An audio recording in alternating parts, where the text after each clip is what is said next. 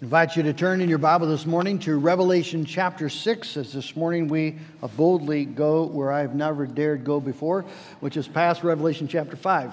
And so here we go, Revelation chapter 6, and it's a fascinating a text that shows us the beauty of Jesus. We're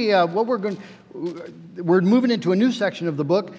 Chapter 6 through 8, verse 5 belong together. A vision of 7 seals. Later in the book, we'll come across 7 trumpets, 7 bowls. These snapshots these visions that John shows us are all dealing with the history of the world from the time of Christ, his ascension until his coming again. And so we'll be looking at that together. But just to give you an idea of where we are, what's going on. In chapter 4 and 5, if you remember, John had a vision of the door of heaven being opened, and he saw the one on the throne, and there's a scroll in his hand, and no one was worthy to open that scroll. And then Jesus steps forward, and he takes the scroll, and now in chapter 6, Jesus begins opening the seals. And we'll see what happens as Jesus begins opening the seals of the scroll. Let's give our attention, Revelation chapter 6, verse 1. Now I watched when the Lamb opened one of the 7 seals, and I heard one of the 4 living creatures say with a voice like thunder, "Come." And I looked, and behold, a white horse, and its rider had a bow, and a crown was given to him, and he came out conquering and to conquer. When he opened the 2nd seal, I heard the 2nd living creature say, "Come," and out came another horse, bright red. Its rider was permitted to take peace from the earth, so that people should slay one another, and he was given a great sword. When he opened the 3rd seal, I heard the living creature say, "Come," and I looked, and behold, a black horse, and its rider had a pair of scales in his hand, and I heard what seemed to be a voice in the midst of the 4 living creatures saying, "A quart of wheat for denarius, and 3 quarts of barley for a denarius, and do not harm the oil and the wine." Then he opened the 4th seal. When he opened the 4th seal, I heard the voice of the 4th living creature say, "Come." And I looked, and behold, a pale horse, and its rider's name was Death, and Hades followed him. And they were given authority over 1/4 of the earth to kill with sword and with famine and with pestilence and by wild beasts of the earth. When he opened the 5th seal, I saw under the altar the souls of those who had been slain for the word of God and for the witness they had borne. They cried out with a loud voice, "O sovereign Lord, holy and true, how long before you will judge and avenge our blood on those who dwell on the earth?"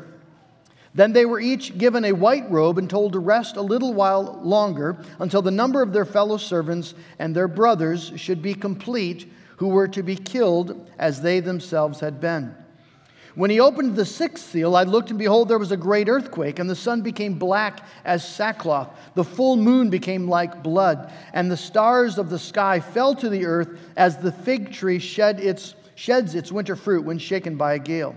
The sky vanished like a scroll that is being rolled up, and every mountain and island was removed from its place. Then the kings of the earth, and the great ones, and the generals, and the rich, and the powerful, and everyone, slave and free, hid themselves in the caves and among the rocks of the mountains, calling to the mountains and rocks, "Fall on us and hide us from the face of him who is seated on the throne and from the wrath of the Lamb.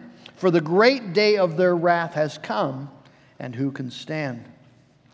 This morning we're going to be looking at the first 11 verses of chapter 6, looking at the first 5 seals. Let's ask the Lord to bless his word.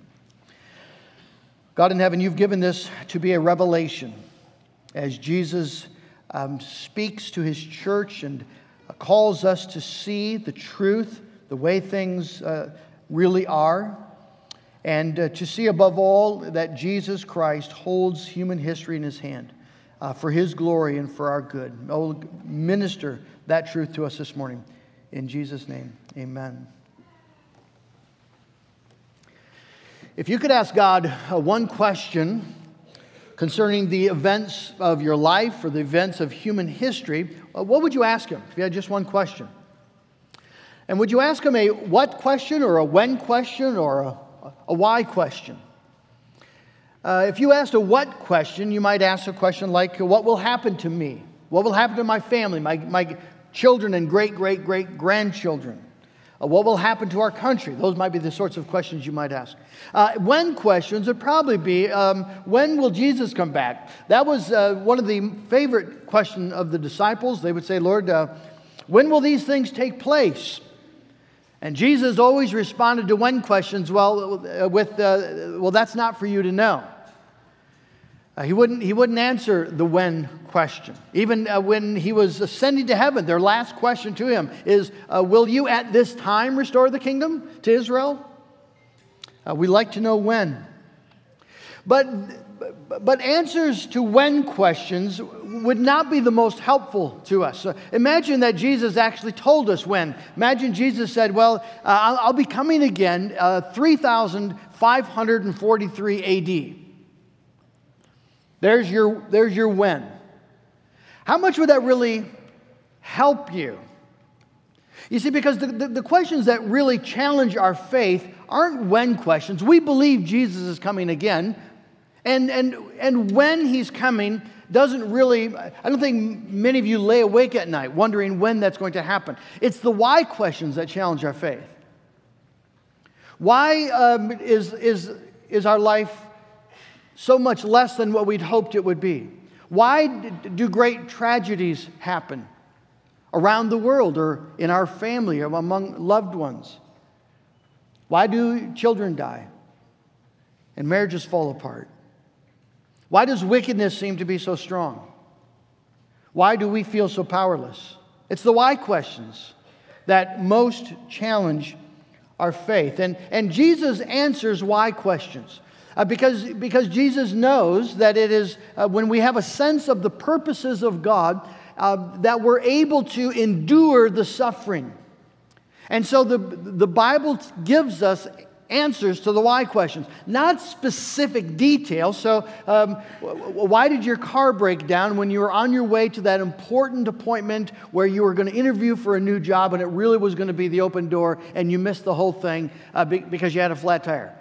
God doesn't give you a why for that specific event. What He does do, though, is give us in Scripture everything we need to know for faith and hope and joy and godliness as we endure the suffering, trusting in the hands of God, trusting ourselves to the hand of God. So what we see in Revelation chapter 6 is Jesus pulling back again the veil between time and eternity. Jesus showing us the reality of our world and human history from the perspective of heaven so that we will have confidence and hope and joy and endurance in the context of suffering.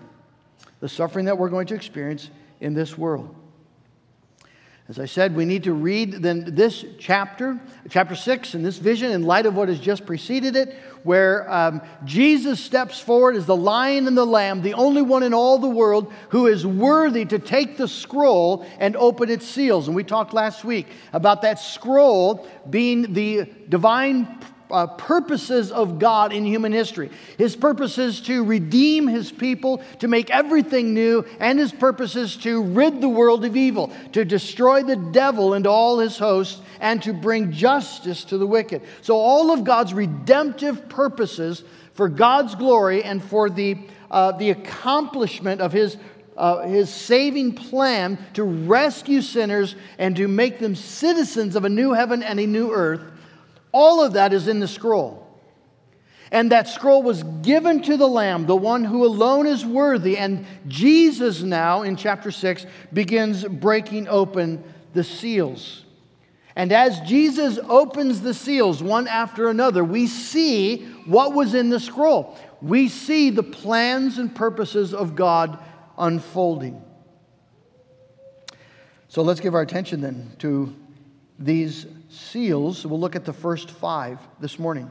I've just broken this into 3 basic points, of course. The first, a world of death, because that's what we see. I watched, John says, verse 1, I watched when the Lamb opened one of the 7 seals, and I heard one of the 4 living creatures around the throne say with a voice like thunder, "Come," and what comes is a rider on a white horse. That's the first seal, and that pattern is repeated for the first 4 seals. You have a rider on a white horse who's given a crown and sent out conquering and to conquer. Then the second seal, you have a rider on a red horse, and he is allowed to take peace from the world so that people should slay one another. Then the third seal, a rider on a black horse who brings famine so that prices skyrocket. And it takes a week's wages now to pay for some food. Seal 4, a rider on a pale horse, and his name is Death and Hades, and they're given authority over a fourth of the earth to kill with sword and famine and pestilence and wild beasts.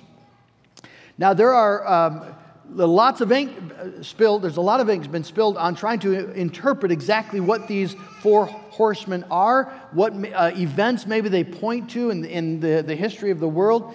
I don't think that's what we're meant to do at all. And so I'm not going to get into the weeds on it. This guy says this and this guy says that. I don't think it's the point.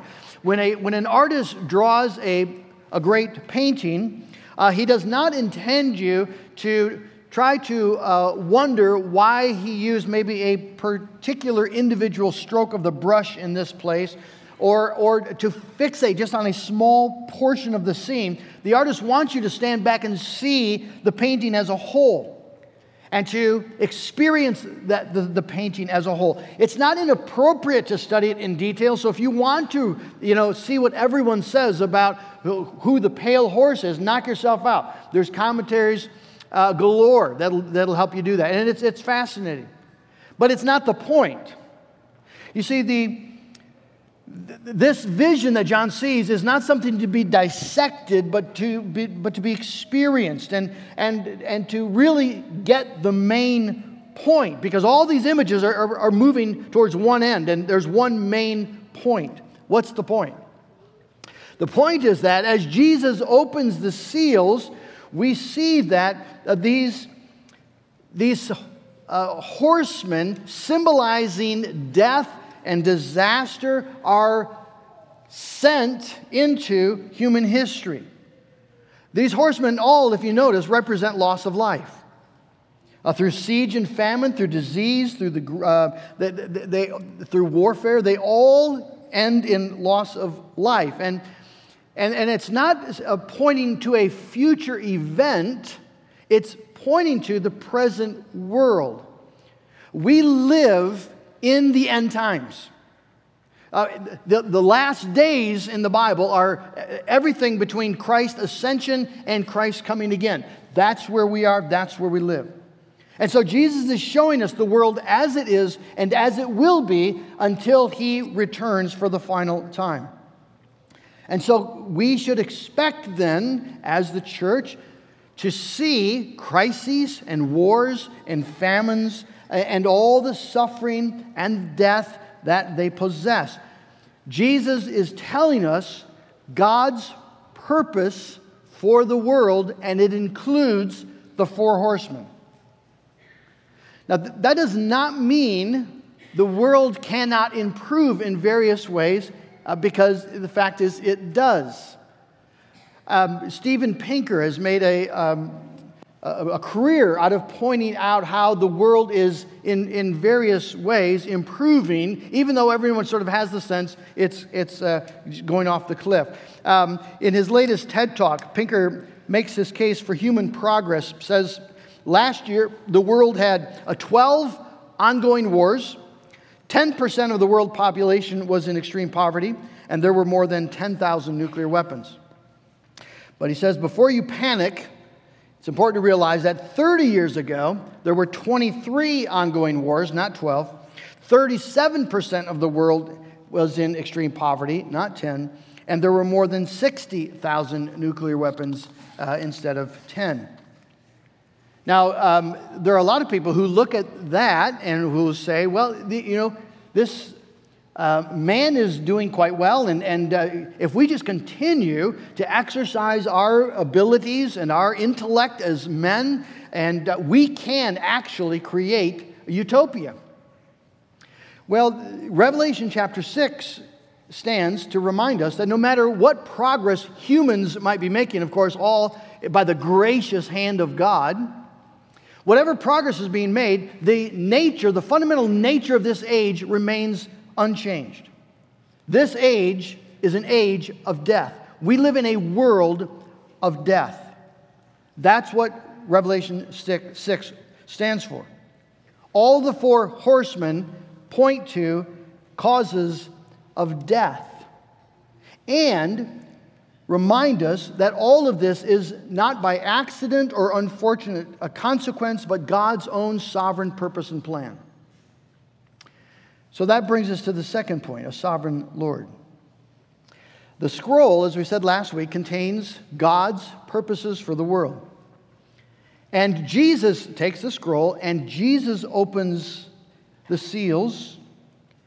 And so all four horsemen are sent by the authority of the Lamb. They proceed at His command, and they operate within His set boundaries. And so the third horseman is allowed to drive up the prices of wheat and barley, but don't touch the oil and the wine. There are boundaries established. The first horseman is given a crown. He's given authority and power to conquer. And the question is, well, who gave him that authority? And the answer, of course, is Jesus did. And the second horseman is permitted to take peace from the earth so that people slay one another. And the question is, well, who gave him that permission? And the answer is what Jesus did. The third horseman has to operate within the bounds that Jesus sets. The fourth horseman is given a fourth of the earth to kill with sword and famine and pestilence. And again, we're meant to see the sovereign hand of Jesus engaged and controlling all these things. And so what we have in Revelation 6 is a vision of awful, destructive, fatal events happening on earth, all under the supervision and the authority of the Lamb. G.K. Beale writes this: Revelation 6 through 8:5 is intended to show that Christ rules over an apparently chaotic world and that suffering does not occur indiscriminately or by chance. This vision reveals that the destructive events are brought about by Christ for both redemptive and judicial purposes. Now let's bring that just into the reality of lived life. Okay? Let's think about the 20th century. It's estimated that in World War I, 17 to 20 million people lost their life. World War II, the estimates are the range somewhere between 60 and 80 million, because we just don't know, for instance, how many people Stalin starved to death or killed. In our lifetime, we've seen horrific genocides like Cambodia and Rwanda. In the last 15 years, we've seen a tsunami take 230,000 people in Indonesia, 18,000 people in Japan in 2011. Okay, these are current events. And this is what people call the problem of evil. The problem of evil is the idea that given that these awful, devastating things happen in the world, there cannot be a loving heavenly God who sovereignly oversees and ordains the events of this world. The world cannot put those two concepts together. Either there is no God, which would make the most sense, or if there is a God, He is inherently evil and not to be worshipped, or so pathetically weak, there is no point in believing Him in the first place. The problem of evil, for many, in the minds of many, just stands as an insurmountable obstacle to faith in the Christian God, the biblical God. The world doesn't have a category for Revelation chapter 6. For a lamb who was slain to redeem sinners for God, and that lamb, in His authority and power, that lamb authorizing and permitting these horrific events to happen in the world. Unfortunately, the church is also losing the category of Revelation chapter 6. one of my chief concerns with modern American Christianity is its shallow understanding of God. And you can take that from the outrageous, right, far edge of the health, wealth gospel to sort of the center of evangelicalism, where Jesus is a life coach and God just loves me, moral therapeutic deism. God's a nice God who wants me to be a nice person, and He exists to help me. So in that realm, you see, there's no category for Revelation 6. There's no category for real suffering and widespread tragedy such as these four horsemen symbolize. If you really believe that God exists to give you your best life now, and millions of Americans believe that in one fashion or another, and maybe even in our own hearts we have that in mind, that God really is intending to give us the best life possible here and now. If that is your God, then you will inevitably think that God has failed you when your life plunges into disaster and suffering. When World War III breaks out, you won't have a category, you see, for a God who actually intends and ordains these events. As your loving Father and your reigning Jesus.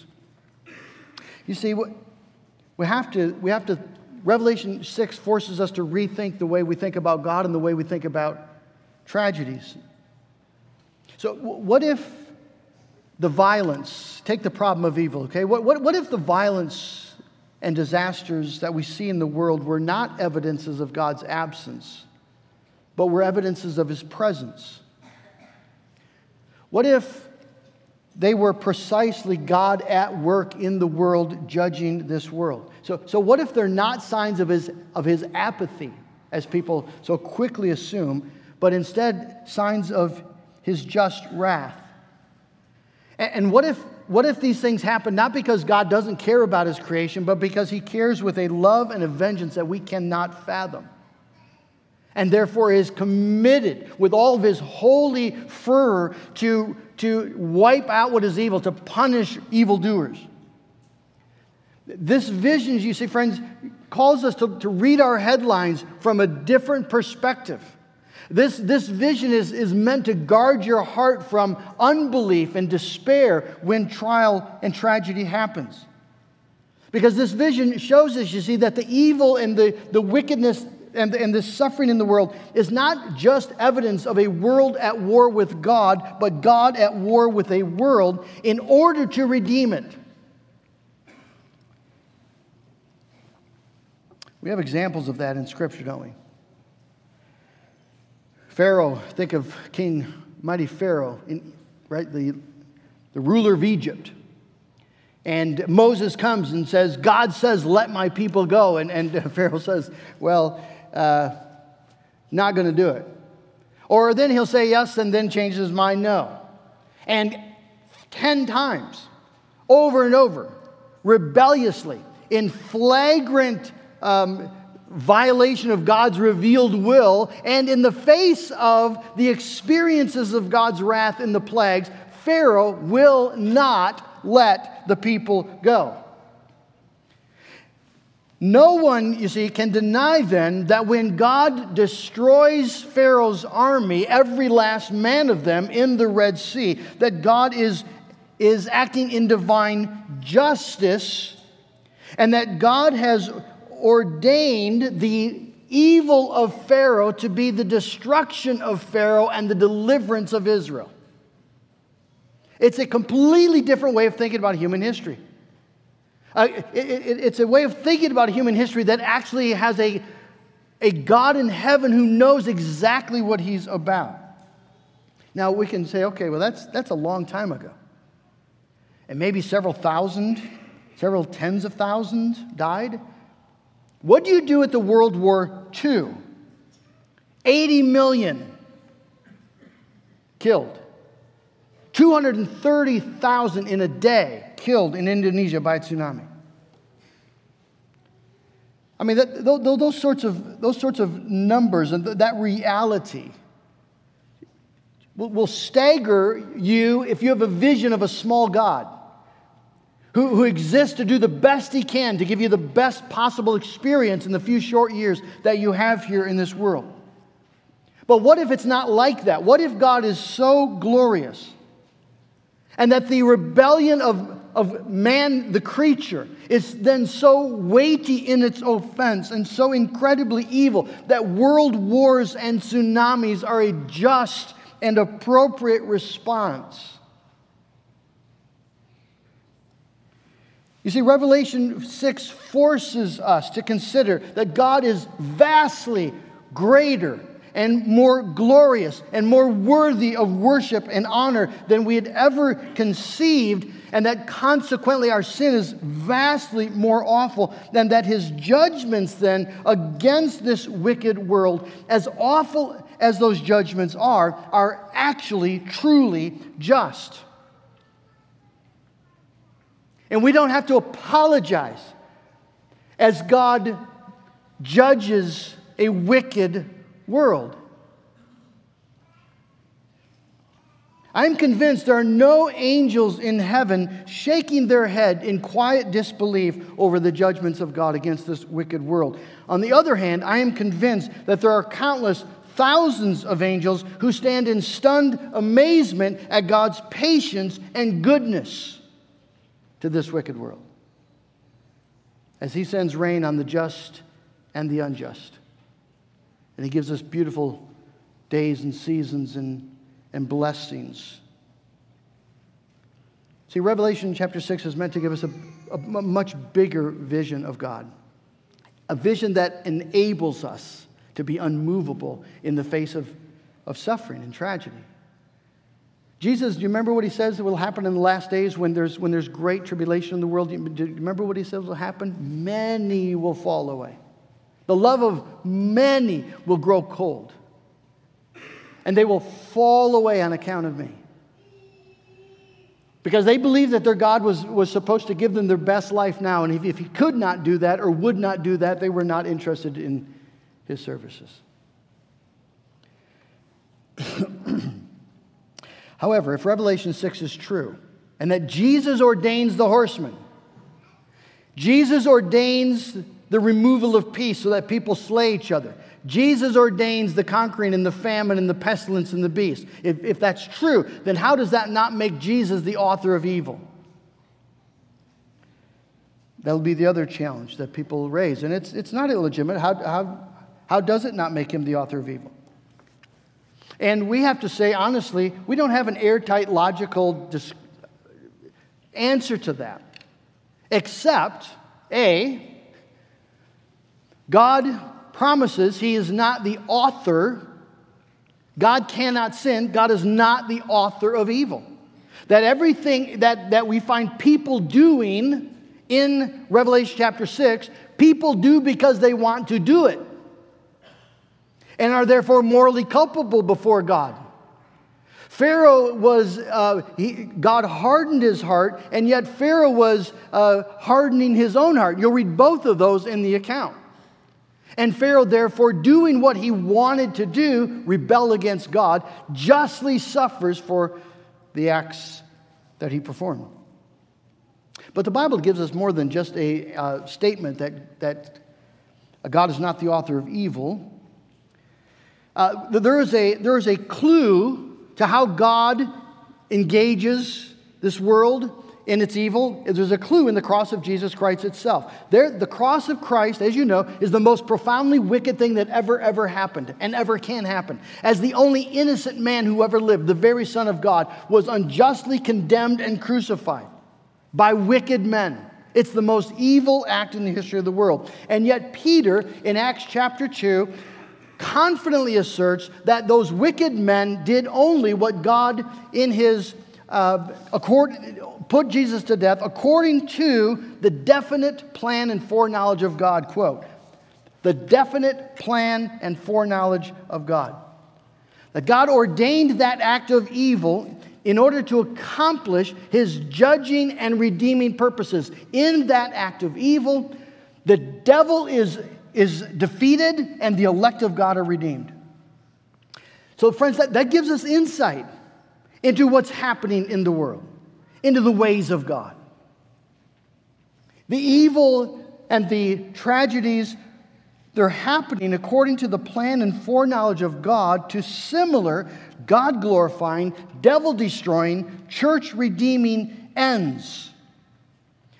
Jesus gave us Revelation chapter 6 so that we can know what He's about in the world. And it's critical that we listen. I know we sit here on a Sunday morning in West Michigan and all is well with the world. I mean, we finally, it's summertime stretching out in front of us, and the lawn looks nice and the flowers are doing well, and you got vacation just ahead of you.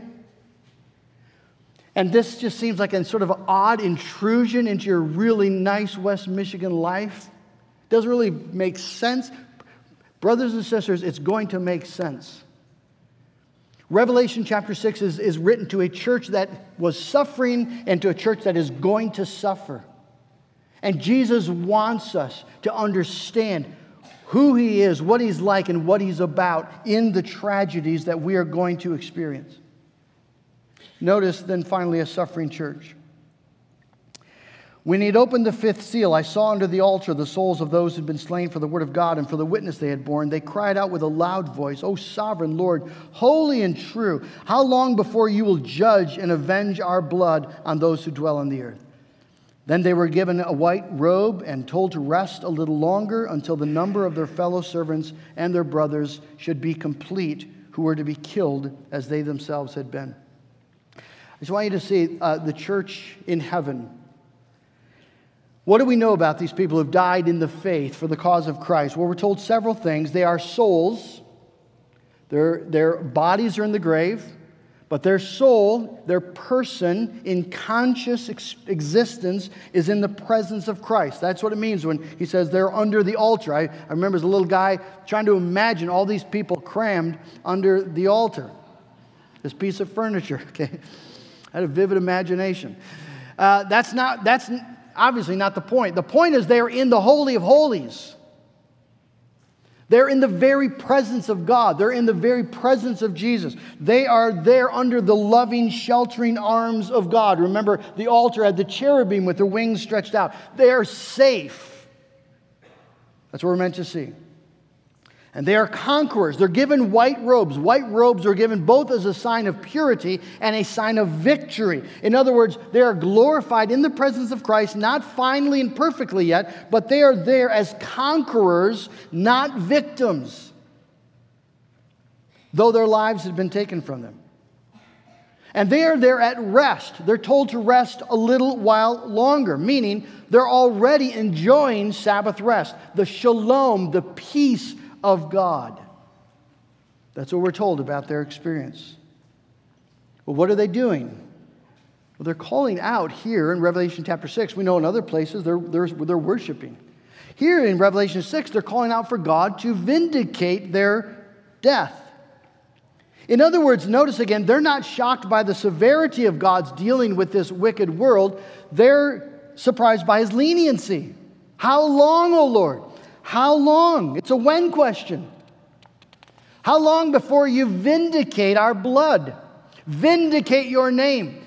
Vindicate and accomplish Your full redemptive purposes. Jesus' response is, I think it's just stunning.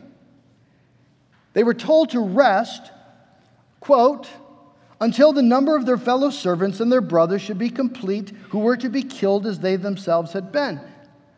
What does that tell us? It tells us, on the one hand, that the clock of human history is being driven by the death of Christian martyrs. That the tick, tick, tick of the clock of human history is the death of martyrs. And that when the death of martyrs, when the number of the martyrs that has been appointed by God, when that number is reached, history is done. That's what Jesus is saying. But notice also that the fellow servants and brothers who were to be killed as they themselves have been tells us that God has appointed martyrs. That the suffering of the church today is not by accident. It's not the unfortunate byproduct of living in a fallen world that's under judgment. We are not collateral damage as God judges the world. And unfortunately, a few Christians experience the blast of it. That's not the point. The point is that the martyrs are the point. God is determined to glorify His name and accomplish His saving purpose through the suffering of the church, through the martyrdom of His saints. And if you look at the history of the church, the martyrdom and the suffering, the willing suffering of the church for Christ's sake, has been one of the key methods that God has used to gather in the elect. I remember reading a story, I think it was in Richard Wurmbrand's book, and about a 12, 13-year-old girl, a Romanian girl, I believe, who was joining a secret Bible study. And one day the police broke in, and everyone was beaten and left bruised and bleeding. Few were arrested. The next week, the Bible study gathers again, same place. And the police come again. And the leader of the police is enraged that these people have the audacity, after having been so clearly warned and punished for their crime of having a Bible study. The leader just lets that full anger pour out, and his men just start beating the dickens. Then they grab this 13-year-old girl, and one man begins just punching her. And suddenly the leader of the group screams out, "Stop, stop, stop." And with shock and tears running down his face, this man says, "She has something we don't have. Leave her alone." And that man became a Christian. The suffering of the church has been one of the most powerful weapons that God has used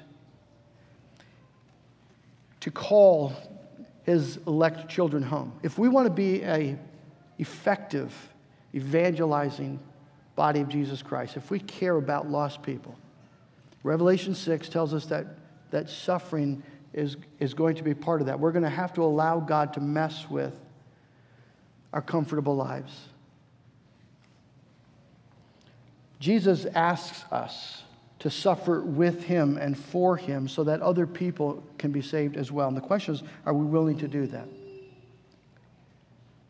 Are we willing to let Jesus interfere according to His sovereign purpose and enjoying all the good gifts He gives, but recognizing this life is not our home? Because that's how the vision ends. Next Sunday, Lord willing, look at the sixth seal. I'd like you just to turn to Revelation 7. We're going to end by reading that sixth seal.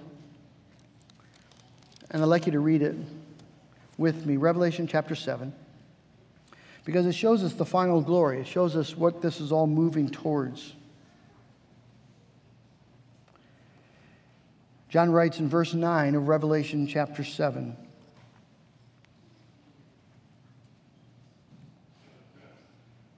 "After this I looked, and behold, a great multitude that no one could number, from every nation, from all tribes and peoples and languages, standing before the throne and before the Lamb, clothed in white robes, with palm branches in their hands, and crying out with a loud voice, 'Salvation belongs to our God who sits on the throne and to the Lamb.'"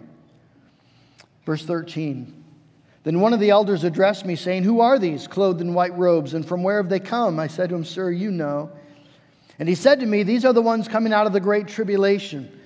They've washed their robes and made them white in the blood of the Lamb. Therefore they are before the throne of God and serve Him day and night in His temple. And He who sits on the throne will shelter them with His presence. They shall hunger no more, neither thirst any more. The sun shall not strike them, nor any scorching heat. For the Lamb in the midst of the throne will be their shepherd.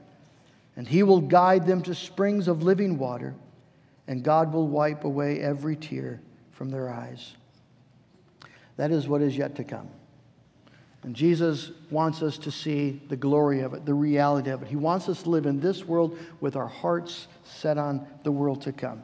And so to live in this world, then enduring the suffering, whatever suffering God calls us to, as we engage in the mission that Christ has commanded us to follow. And to do it all with the joyful conviction that we are saints in the hands of a sovereign king, that we live in a world over which Jesus is actually ruling, and he knows what he's doing, and he promises to be your shepherd in this life and through eternity.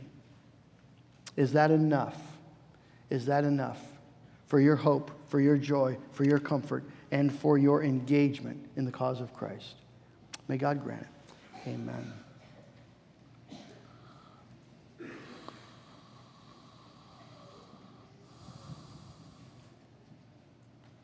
Jesus Christ, you've revealed yourself this morning to us again as our sovereign Lord and King. Oh Lord, I pray that you would forgive us for reading the headlines with unbelieving hearts. I thank you that you give us insight into what's really happening in the world. That in the tragedies and disasters we see a holy God exercising judgment with a wicked world. And yet that same God sent his own Son, Jesus Christ, to save sinners. And we are stunned at who you are, the glory that belongs to you, the worship that is owed to you, the grace and love that flow from you. We thank you that the Jesus who reigns knows our name, and he knows our tears and promises to one day wipe them from our eyes. God in heaven, you know what you've ordained for our lives. You know the heartaches, the losses, the suffering, the disasters. And Lord, I thank you that you invite us this morning to trust you with all of it. Because this world is not our home. Because you are doing a glorious, God-honoring, devil-destroying, church-building work even through our lives. And one day we will see it all in your presence. And so, Lord, help us to live as people with a big vision of a great God, of a glorious future, and a King Jesus who reigns to ensure that if we confess our sin, if we cast ourselves upon him, we shall share with him that victor's crown. We pray in Jesus' name. Amen.